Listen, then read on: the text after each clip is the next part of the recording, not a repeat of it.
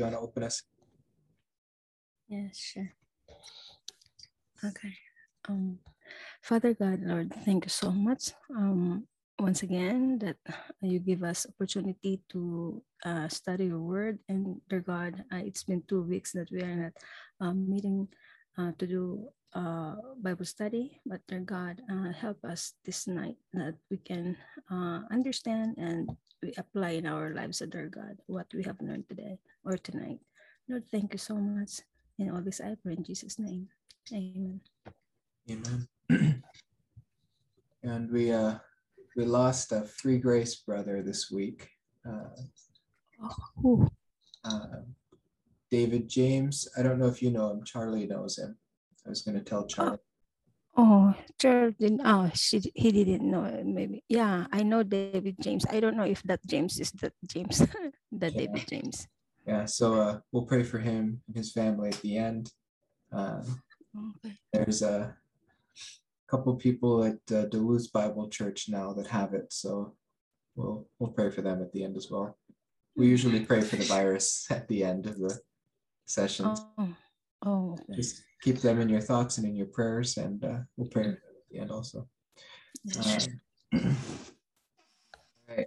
So we are back in First John after, I think, 3 weeks away, because 2 weeks away for the conference, and then last week I couldn't get off the island. So back in First John. Hopefully we still remember everything we learned about the nature of faith last time. We're looking at the nature of love, and this whole epistle has been driving towards this point, because we've been talking about family relationship in the church, that we are children of God by means of our salvation through Jesus Christ. And what does all that mean? Well, essentially it comes down to faith, both saving faith that enters into the body, but then faith through which we are sanctified as well. Once we are children of God, we persevere in faith, and we are sanctified by the Holy Spirit. The nature of love is really kind of at the heart of all of this. It's the energy that moves all this forward, because love is a divine attribute of God. Here we're going to encounter a verse that says that God is love. John makes a few statements like this. He makes a statement that God is light. So John gives us a lot of theology or paterology of who the Father is, who God is. And actually, it's not just paterology, it is theology, because it's the entire Godhead. Who is God? And John gives us some very personal and intimate insight so that we can know who God is. And that is a personal knowledge of who God is, not just knowledge of the facts of who God is. This helps us to draw closer to God, to know him intimately. All right. So let's start here. Oh, we've got a question already. Uh-oh. No. Good evening. No, that's fine. That's good. Yeah. Hi, Lisa. Hi, good evening, Pastor. Good evening, everyone. Good evening, Janet. Good evening. All right. So 1 John 4:7-8, we're going to start. It says, "Beloved, let us love one another, for love is from God, and everyone who loves is born of God and knows God. The one who does not love does not know God, for God is love." Now in John 1:5, 1 John 1:5, John has already told us that this is the message we have heard from him and announced to you, that God is light, and in him there is no darkness at all. So we're told to abide in the light. And now John is telling us we need to abide in the love of God as well. So if God himself is love and God himself is light, and we are to abide in light and abide in love, then we are to abide in the truth of who God is. So we want to keep that in mind as we go through the passage tonight. But also in this verse, it's sometimes used to say that people who do not love are not born of God. So we want to break this verse down a bit and look at what is conspicuously missing from this passage.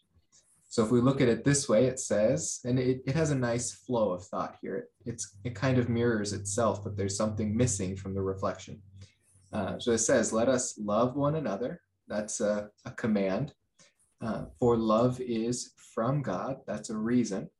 So God being the initiator or the source of that love, God is loving us, therefore let us love one another. And so here's a positive statement. Everyone who loves is born of God and knows God. And the reasons why we can know this for sure, we've received through chapters 2 and chapters 3, that when we are in relationship with God only can we replicate the righteousness of God. So those attributes of God are only available to the child of God. So because we are born of God, and because we know God, and this is speaking of an intimate knowledge, then everyone who loves must be born of God and be in fellowship, in a deeper knowledge of who God is. So there is intimacy with God if you are loving your brothers. That is a reflection of your intimacy with God. Now here's the reflection. The one who does not love does not know God. Now notice there are 2 positive statements and only 1 negative statement. That's because we cannot say for certain that one who does not love has not been born of God. Because one who has been born of God might not know God intimately, though he has been saved by the blood of Jesus Christ through faith alone. He might be walking in darkness. He might be out of fellowship with God, and therefore not practicing the love that flows from God. So we see that this intimacy with God is necessary for our love of one another. So the brass tacks of this is one who is born of God but does not know God might look like one who is not born of God. We can't say that they are not born again. If they have at any time had faith in Jesus Christ, that faith alone seals them in the regeneration of Christ, the baptism of Christ, and in the indwelling of the Holy Spirit. So we know that all this is true because God is love. So the source of love is himself love, and therefore to share his love with others, we must first be in intimate fellowship with him. And we can only be in intimate fellowship with him if we have first been born through him. So if we know God, we can express his love. If we do not know God, and this is intimately, we cannot love others. But what is not present here, it does not say that the one who does not love is not born of God. It just means that they are not walking in that truth. And we see that, again, the source of love is God, and God himself is the progenitor of that resource. All right, so this again all has to do with being in him. John uses this term in him differently than Paul.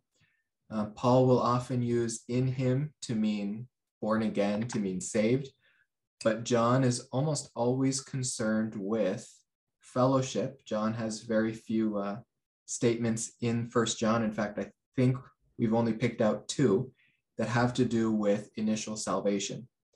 Whenever he is speaking about being in God, he's talking about fellowship with God. So this passage again deals with fellowship with God. So we want to look back to where we first saw this in 1 John 2, verses 3-6. He says, "By this we know that we have come to know him, if we keep his commandments. The one who says, I have come to know him, and does not keep his commandments is a liar, and the truth is not in him." All right, so you guys are all Christians, right? Have you ever lied? Yeah, I'm seeing some thumbs up. Does this mean you are not a Christian? No, it does not. No. So really, there are 2 options here, and it goes back to 1 John 1, verses 6-10, where it says we need to walk in the light, and we also need to walk in the truth. Well, a Christian who refuses to admit the truth that they do continue to sin is either self-deluded, or if they believe that they are sinful, but their sins exclude them from being Christians, from being saved by Christ, then they're going to be so depressed that they will be absolutely useless in this life. So they're either needing to lie to themselves and to everyone else, or recognizing the truth that they are sinful, but not recognizing the security that they have in Christ. They'll be a walking wreck, quite honestly. But rather we have freedom in Christ, knowing that though sinlessness is necessary for fellowship with him, sinlessness is only possible through the washing of Christ Jesus. And that is not only the initial washing that brings us into the body of Christ, but continual washing of Christ as we confess our sins and we stay in fellowship with him. So these are fellowship issues. When we lie to our parents, they don't disown us. They don't take us to the orphanage and say, sorry, kid. We confess our sins towards them. They forgive us, and fellowship is restored. So that is, again, what is being spoken of here about knowing someone intimately, especially knowing God intimately. And the result of knowing him, of coming into close, intimate relationship with him, is that we obey him. Obedience is the natural result of coming to know who God is. Remember, God is light, God is love. When we know this love intimately, we desire to obey his commandments. So it says, the one who says, I know God, but they're not practicing these things, they're not showing these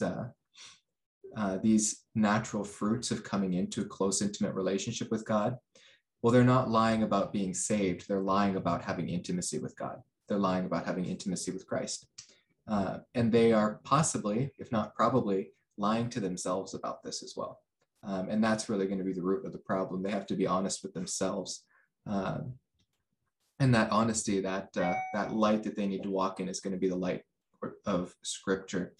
So they need to come to a deeper, better understanding of Scripture so that they can understand the truth that they are indeed saved, but they are yet indeed in need of continual washing by Christ, because they are still sinful beings. So here, we've got a question. I have 1 John 1:9 every time I sing. Yeah, 1 John 1:9, that's basically, so I've heard it said this way, and I like it. It has, it's not a direct one for one. There's some theological loops you got to jump through here, but 1 John 1:9 is basically the sacrificial system for the Christian age. In the Old Testament, they had the whole Levitical code, all these sacrifices they had to do for specific sins. We have one, and it's not a sacrifice. In fact, it is a joy to come before the throne of God and confess our sins, knowing that we will be cleansed by the blood of Christ. So 1 John 1:9 is the sum total of the Christian's sacrificial responsibility during the church age. We come to the Lord and we confess our sins, and we know that we will be forgiven of those sins. And that forgiveness doesn't reinsure our salvation, it reinsures our fellowship. It brings us back into fellowship, just like a Jew who sinned was no longer a Jew until he sacrificed an animal, but rather he, living under the rule of life of the law, was out of fellowship with the one and only God of Israel until he brought the proper sacrifice. So he wasn't disowned from his Jewishness, he was merely out of fellowship, and the same for us. So continuing on here, verses 5 and 6 in 1 John 2 says, but whoever keeps his word, in him the love of God has truly been perfected. So the love of God is present still in those who are lying about knowing him intimately, but perfect love, remember that perfect or perfected love casts out all fear. It says, by this we know that we are in him, the one who says he abides in him, ought himself to walk in the same manner as he walked. So when we are replicating the righteousness of Christ, that righteousness has not emanated from us. That righteousness is emanated through Christ working in and through us. So we know that when we are obeying him, this obedience could only come from him. All right, so we have, again, the commandment to abide in the light. It says, the one who says he is in the light and yet hates his brother. Now, this gets to our issue tonight because we're supposed to love one another if we know God intimately. So the one who says he is in the light and yet hates his brother is in the darkness until now. The one who loves his brother abides in the light, and there is no cause for stumbling in him. But the one who hates his brother is in the darkness and walks in the darkness and does not know where he is going because the darkness has blinded his eyes. Now, I'm not going to ask for a thumbs up or a raise of hands on this one because this one hits home a little harder. But we have all experienced being upset with our brothers and sisters in the church. I don't know a single Christian who has never been hurt by another Christian. In fact, it seems far easier to be hurt by Christians than not. So here, this is an important verse for us in the church to really grab hold of, to really understand that we are going to have times where sin gets a foothold and we are tempted to hate our brothers and sisters. Now, if you guys remember when we got to 1 John 3:11, we saw basically that we should expect the world to hate us, but we should be shocked and surprised when a brother hates us, or when we hate a brother.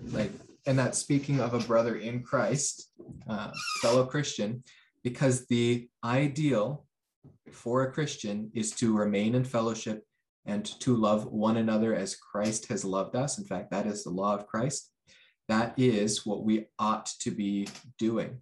But that does not mean that other experiences are impossible. That means when we experience something other than love for our brothers, we need to put the brakes on full. We just need to stop the car and get right with God ourselves. Because as we can see in this verse, our hatred for our brother doesn't begin with them wronging us. It begins with us not walking in the light. It begins with us not recognizing the sacrificial love of Christ. That I don't think I have this verse in here, but you'll remember from Romans, he died for us while we were still sinners, while we were still enemies of Christ. He gave his life for us. Well, our hatred for our brothers usually stems from what we believe we are owed by our brothers, what we believe we should expect from fellow Christians, rather than beginning from the position of self-sacrificial intentions towards our brothers. So if we are self-sacrificial towards our brothers and sisters, and we have come, or we have confessed our sins, we have drawn close to the Lord, we are in fellowship with him, both in prayer and in scripture, and yet our brother is attacking us, but we have no hatred towards them. At that point, you'd want to discuss this with them. You'd want to bring a fellow Christian together to discuss it with them if they don't hear you. And if it continues, then you bring it to the church as a whole. But you want to make sure that you have started with your own heart and made sure that that is those issues are brought to the Lord first. You don't want to be angry with your brother and so immediately go to him and tell him, you're wrong, you're wrong, you're wrong. You want to check yourself first to make sure that you are walking in the light. Because more often than not, the problem is both Christians just have the blinders onto their own sins. They're not willing to look at themselves before they look at the other. All right, so verse 9. By this, the love of God has manifested in us, that God has sent his only begotten Son into the world so that we might live through him. Now, this is really a double-handed statement, both in a positive way, that not only do we live through him, through our salvation, our justification, but we live through him in our sanctification. And oftentimes, John will conflate these two ideas into one single statement because although we recognize the three tenses of salvation, being justification, sanctification, and glorification, the past finished work of Jesus on the cross, the continued work in the body of the believer, and the future glorification of that believer. These terms are not always distinguished because certain aspects of them are shared or consistent with each other, so that it's not a phase 1, phase 2, phase 3. Some Christians will experience sanctification immediately after their justification. Some will go a long time before they are sanctified in any way. But it's all by the same means of faith in Christ alone. So because the source of our justification and our sanctification is the same, and John is focused with the source here. So John is going to look at both of the first two tenses of salvation here, focusing on its source, because again, the love of God, God being love, is that source. So it says the love of God was manifested in us. This was true at our justification, and it is progressively true in our sanctification. So God was manifested in us, that he has sent his only begotten Son into the world so that we might live through him. That is, we have a new life in him, and we have our Christian growth, our life as we grow up in the body of Christ through him. So we are children of God, and this comes with certain benefits and certain responsibilities. As children of God, it says in 1 John 1, or no, not 1 John, John 1, 12 to 13, but as many as received him, to them he gave the right to become children of God, even to those who believed in his name, who were born not of blood, nor of the will of the flesh, nor the will of man, but of God. So a couple important things to pull out here. We receive Christ through faith alone. It says, whoever has believed in his name has received him. And the immediate result of that is that we are, or that we become children of God. We are born again in the seed of Christ, in the spirit of Christ. So this is not birth by blood, not birth by water, but birth through Christ. And this is the birth of God, spiritual birth. So this is where we get the term born again. You might have heard we are born again believers. That simply means that we have put our faith in Jesus Christ. And once you are born, you cannot be unborn. You cannot, just like Nicodemus says, can I enter back into my mother's womb? Well, no, you can't. And now that's not the intention, he says, was not in the sense of can I be unsaved once I'm saved. But I think the image also bears true for us. Once we are born of God, we are secured. We are held in the double grip of Christ and the Father. And we're also indwelt by the Spirit, and that is a permanent indwelling as well. So all three members of the Godhead have a hold on us. No matter what we do not become unborn. So we might lose faith, we do not lose salvation. All right.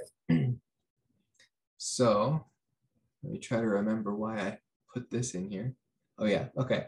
So John 1:9 through 11 says, there was the true light, which coming into the world enlightens every man. He was in the world, and the world was made through him, and the world did not know him. He came to his own, and those who were his own did not receive him.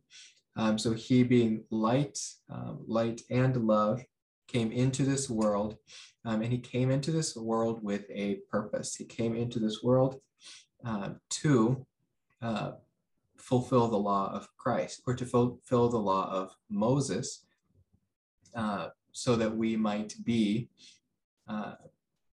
have access to the righteousness of Christ through him. So we're going to encounter again this term propitiation. Well, it was a propitiation for what? Propitiation is a satisfactory payment.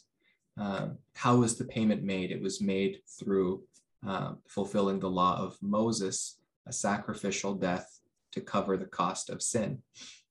So the law of Moses was necessary, but the law of Moses is not something we live under today. And that's going to be important here.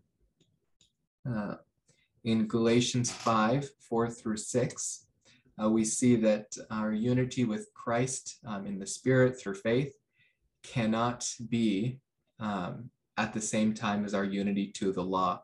If we are united to the law, we are not united to Christ. So it says, you have been severed from Christ, you who are seeking to be justified by law. You have fallen from grace.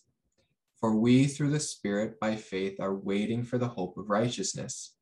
For in Christ Jesus, neither circumcision nor uncircumcision means anything, but faith working through love. So 1 John 4 is concerned primarily with these two topics of faith and love.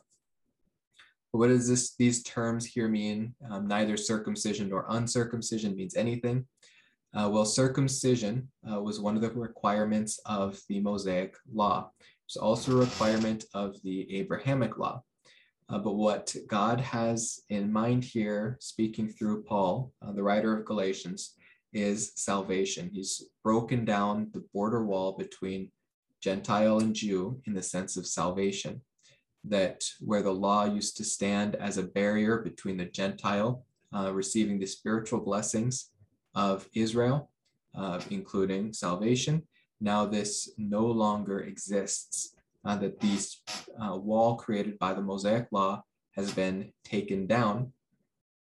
But what Paul is dealing with here particularly is what we have come to call the Galatian heresy, that you can contribute to your salvation through works, that once you are saved, or in order to be saved, you can do good works in order to add to your reward or to add to your justification, which is the more dangerous inflection of this heresy. They're both dangerous though.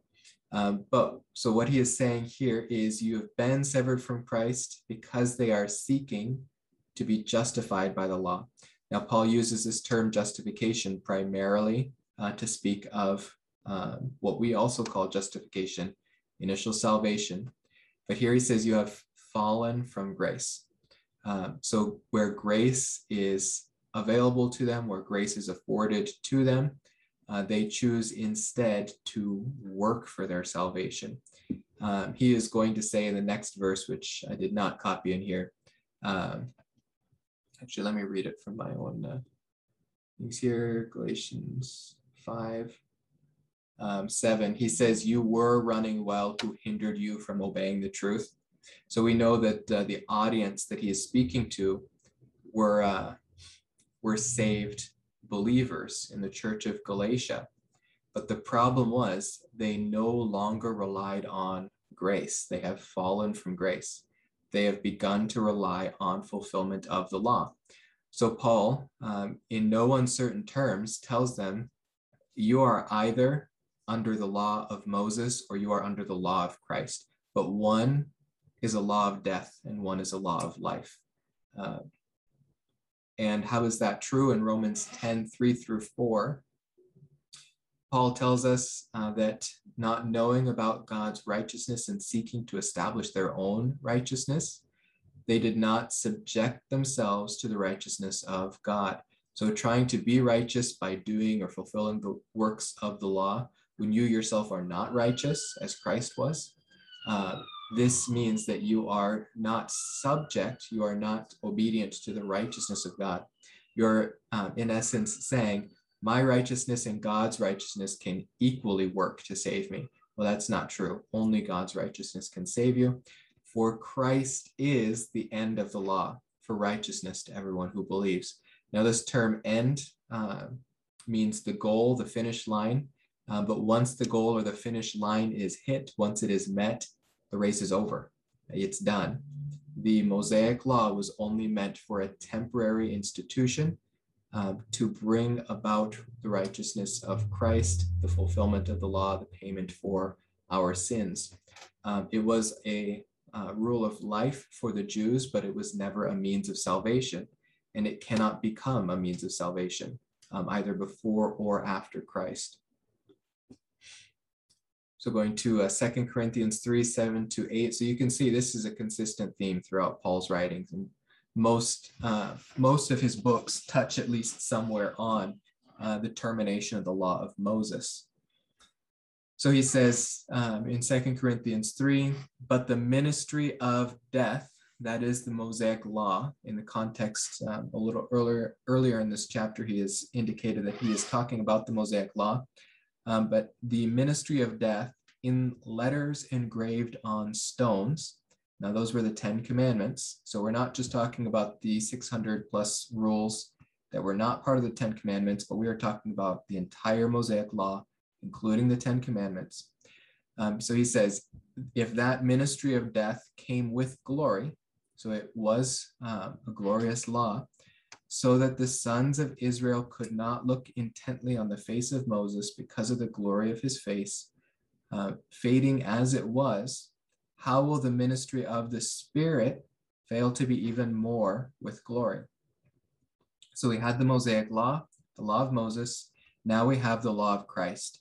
And Paul's argument here is, if the law of Moses, which led to death, was glorious, how much more glorious the law of Christ that leads to life? So he continues, for if the ministry of condemnation has glory, much more does the ministry of righteousness abound in glory. For indeed, what had glory in this case has no glory, because of the glory that surpasses it. So he says, so much more glorious is the law of Christ, that by comparison, the law of Moses, which was glorious, has no glory, because the contrast is just so great. For if that which fades away, now this fades away is key again, what fades away disappears. The Mosaic law has faded away, it has disappeared. For if that which fades away was with glory, much more that which remains is in glory. All right, so a little note on the law of Christ. The law of Christ essentially boils down to loving God and loving one another as God loved us. Now, where this differs from Christ's estimation of the Mosaic law was love others even as you love yourself. But you know, it is possible to hate yourself. So this is not a perfect standard. It is a perfect commandment, but not a perfect standard. Christ himself is the perfect standard of the law of Christ. We are not to love each other as we love ourselves. We are to love each other as Christ loves us. So that is self-sacrificial love for one another. Now, the law of Christ has many other commandments as part of it, but the motivation behind the law of Christ is also different than the motivation behind the law of Moses. The law of Moses was a motivation of do this and then either be blessed or be cursed. But the motivation behind the law of Christ is you have already been blessed, therefore go and do this. So our motivation is not in order to gain blessing or to avoid cursing. Our motivation is the love that Christ has already shown us in dying for our sins and in promising us eternal life through him. So based on that motivation, we fulfill the law of Christ. All right, so here in John 3:20 through 21, we saw this a couple weeks ago, but I love this and I want to remind us of this. It says, for everyone... Excuse me, the PowerPoint is not appearing on the screen, isn't it? Yeah, okay. Okay. Now I see. All right. It says in John 3:20 to 21, for everyone, oh, this is not the one I was thinking of. The one I love is later, but this one's still good. For everyone who does evil hates the light and does not come to the light for fear that his deeds will be exposed. But he who practices the truth comes to the light so that his deeds may be manifested as having been wrought in God.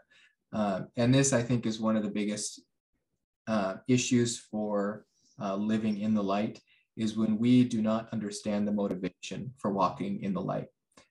We fail to walk in the light. When we don't understand that we have been secured in Christ, we have been given new life in Christ. Therefore, seek the light of Christ in love. When we are still experiencing fear, possible loss of salvation, whatever might cause that fear, we are tempted, if not tricked, into walking in darkness. Without bringing up names, there was a very well-known Christian speaker a couple of years back who it was discovered had some very tawdry affairs, and he passed away before this was ever discovered. But while everyone is arguing over his salvation, to me, the argument was a little more sad than that. Everyone was saying, well, if he was doing these bad sins and these bad sins, was he even saved? Well, you know, it's exactly that attitude that probably led him to conceal his issue with this sin. And that is what caused it to grow, because sin festers and grows in darkness. When the light is exposed to it, it is dealt with. So it probably didn't start as a big, huge sin in his life. It probably started as something not innocent, because sin is never innocent, but something that could have been dealt with and handled much better. But he, being one who taught and believed that salvation only came to those who persevered, probably feared for his reputation and his own salvation because of the sin. And that fear led him to hide this sin from those who could have helped him. So we do not want to be in that same situation. We want to recognize the truth of Scripture, that we are secure in Christ. Therefore, whatever sins crop up in our lives, we do not want to walk in the darkness about those sins. We want to bring those to the Lord. And if we need the help of brothers and sisters, we should. Yes, I agree with you, Janet. Yeah. Janet just mentioned the evangelist I was speaking of. And yeah, I do want to be clear. I do believe he was saved.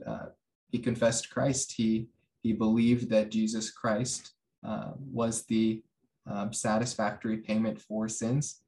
And that is all it takes to be saved. But his walk was destroyed by his doctrine.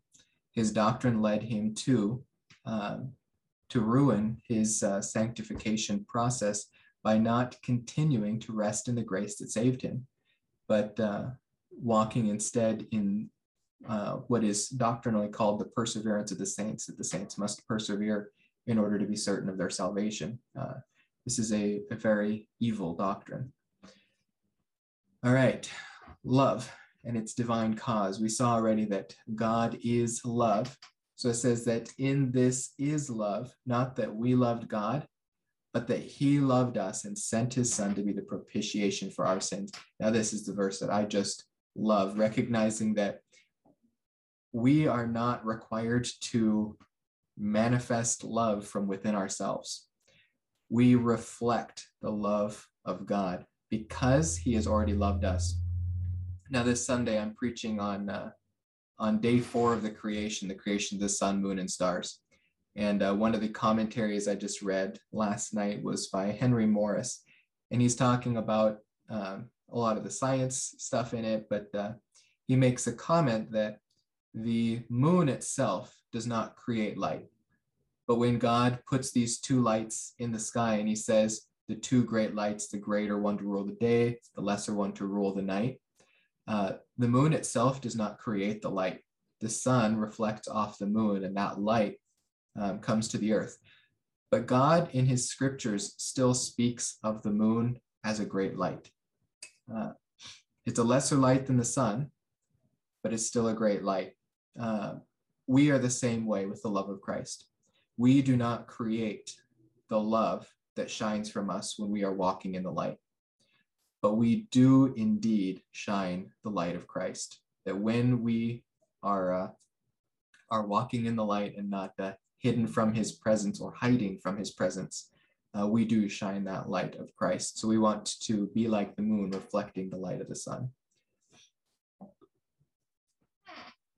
All right. Romans 5, for if we were enemies, if while we were enemies, we were reconciled to God through the death of his son, much more, having been reconciled, we shall be saved by his life. So these, again, have in view first and second tense salvation. We were enemies of Christ, and still he chose to die for us. And if he loved us enough to die for us while we were not in fellowship with him, while we were not part of his family, how much more, now that we have been brought into his family, does he show us love? That he doesn't just save us into the body of Christ and then say, good luck dealing with your sin nature. No, he provided us the Holy Spirit to indwell us. And as the Holy Spirit gets more of us through us yielding to that Spirit, God can do amazing and incredible works in the life of Christians. We can take, for example, John, who wrote the Gospel of John here, on the way down to Jerusalem just prior to the crucifixion of Christ. They went through Samaria, and the Samaritans refused to receive them into their homes because Samaritans did not like Jews traveling through their land on the way to Jerusalem, because they thought that they should be worshiping at Mount Gerizim, not at Mount Zion. So the Samaritans did not accept Jesus or any of his apostles into their homes to sleep on the journey to Jerusalem. So what does John say? John says to Christ, should I call down fire from heaven and destroy them? Well, this is the same man whose epistle we've been reading for months now, who is so concerned with self-sacrificial love. So this man whose life has been radically changed, not only looking forward to the future, but his day-to-day walk, his life, his sanctification, his pastoral heart has all been created through Jesus Christ. That because of what Jesus Christ has done on the cross, he has rendered it possible for us to live a new life in Christ. That this kind of love we would never have expected to see from the sons of thunder, John and James, in the Gospels. Now we see just a very tender-hearted man, so concerned with truth, but especially with love. So he continues on, Paul does, and not only this, but we also exult in God through our Lord Jesus Christ, through whom we have now received the reconciliation. We have been reconciled to Christ. This is in the perfect tense. It is completed. We're almost done here. In Hebrews 9:26 to 28, we see that Christ has successfully provided a propitiation in providing a satisfactory sacrifice. It says, but now once at the consummation of the age, he has been manifested to put away sin by the sacrifice of himself. And inasmuch as it is appointed for men to die once, and after this comes judgment, so also Christ, having been offered once to bear the sins of many, will appear a second time for the salvation without reference to sin, to those who eagerly await him. Now it's easy to just read over this little clause here, or without reference to sin. He's going to appear a second time, but he's not coming a second time to provide a second propitiation. He has provided once for all for the sins of all mankind, a satisfactory death. He is coming again, not to provide salvation, but to finish salvation, to glorify his saints together with him. So the sin aspect of this salvation has already been taken care of. The experience aspect of this, where all of our positional truths become experience in the glorification, that is coming when he returns. All on the foundation, all on the basis of what he has already completed. So here we see John has already made this argument that he is now expanding on in chapter 4. He says, my little children, I am writing these things to you so that you may not sin. He's not writing these to us so that we might be saved. He's writing to us concerned with our sanctification, that we remain in fellowship. And if anyone sins, we have an advocate, that is a lawyer with the Father, Jesus Christ, the righteous, and he himself is the propitiation, the payment for our sins, and not for ours only, but also for those of the whole world. Now that cannot be stressed enough. Atonement is not limited to an elect group of individuals. Atonement is available to the entire world. So we say this is not limited atonement, this is unlimited atonement, that whoever believes in the Lord Jesus Christ, in Christ, for salvation, has access to this payment. This really struck me this last week as I was thinking about this, that hell really is the most unnecessary destination of any person, because Jesus Christ has already fully paid for him to be rescued from his destiny in hell. The ticket has been purchased. Jesus Christ is holding the ticket in front of him and saying, just take it. Get on the train, essentially. And the man says, nope, I'll get my own ticket. This is the most unnecessary destination, hell, because the payment is not, like, Jesus isn't waiting to see who's going to accept him before he makes the payment. The payment's already been made. He's already provided that payment. The ticket is already purchased. The train's waiting at the station, ready to take off. Just get on board. All right. Lastly, last verse tonight, James 3:13-15. Who among you is wise and understanding? Let him show by his good behavior his deeds in the gentleness of wisdom. But if you have bitter jealousy and selfish ambition in your heart, do not be arrogant and so lie against the truth. This wisdom is not that which comes down from above, but is earthly, natural, and demonic. So look at this wisdom in comparison to the wisdom that John has provided for us in the first part of chapter 4. Wisdom, according to John, depends on faith and depends on love. When faith and love are working together, we abide in Christ, we abide in the light, we abide in the truth, we abide in love. All these things become true of the believer when we have faith and when we have love. But here, the result of earthly, natural, and demonic wisdom is bitter jealousy, selfish ambition. So when those are being manifested, it doesn't mean that we are not saved. It means that we are not walking in the light of the truth of what our salvation has provided to us in this life. We are walking as though natural, we are walking as though earthly, and we are being demonically deceived. So we need to confess our sins, to come into fellowship with Christ, to walk in the light, that when he convicts our hearts through scripture, through prayer, we need to be obedient to that conviction. All right, so here's a final exhortation as we go, and next week we'll look at this verse with the next section of verses. And it says, beloved, if God so loved us, we also ought to love one another. So that is our conclusion and our takeaway from this evening. Because God loved us, let's love one another, not with love that comes from us, but love that comes from Christ. All right. Here we go.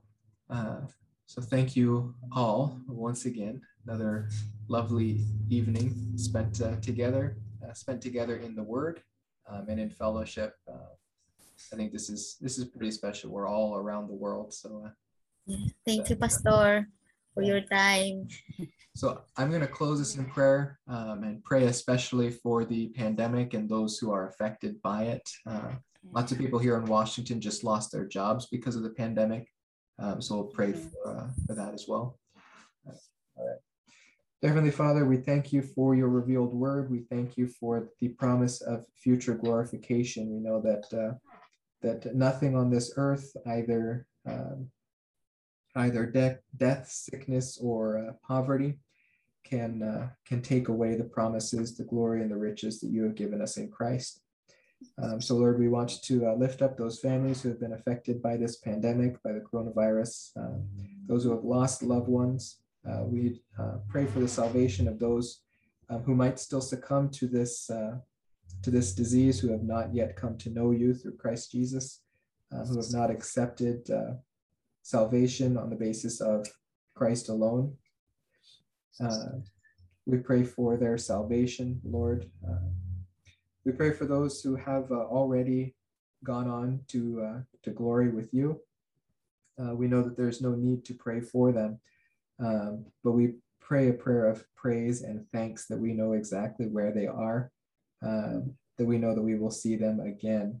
And we know the joy that they are experiencing right now being face to face with you. And Lord, that's hardly imaginable for us on this side of eternity. But just as Paul says, now we look through a glass darkly, but then we will see even as we are seen. So Lord, we thank you that we have this promise that we can have this peace in our hearts of eternity together with you. So we pray all these things, Lord, and for our fellowship with one another and with you, and for your glory. In your name, amen. Amen. Thank All right. you, Pastor. Pastor. Thank you. Next week. Thanks. Good night. Night. Good night. Bye.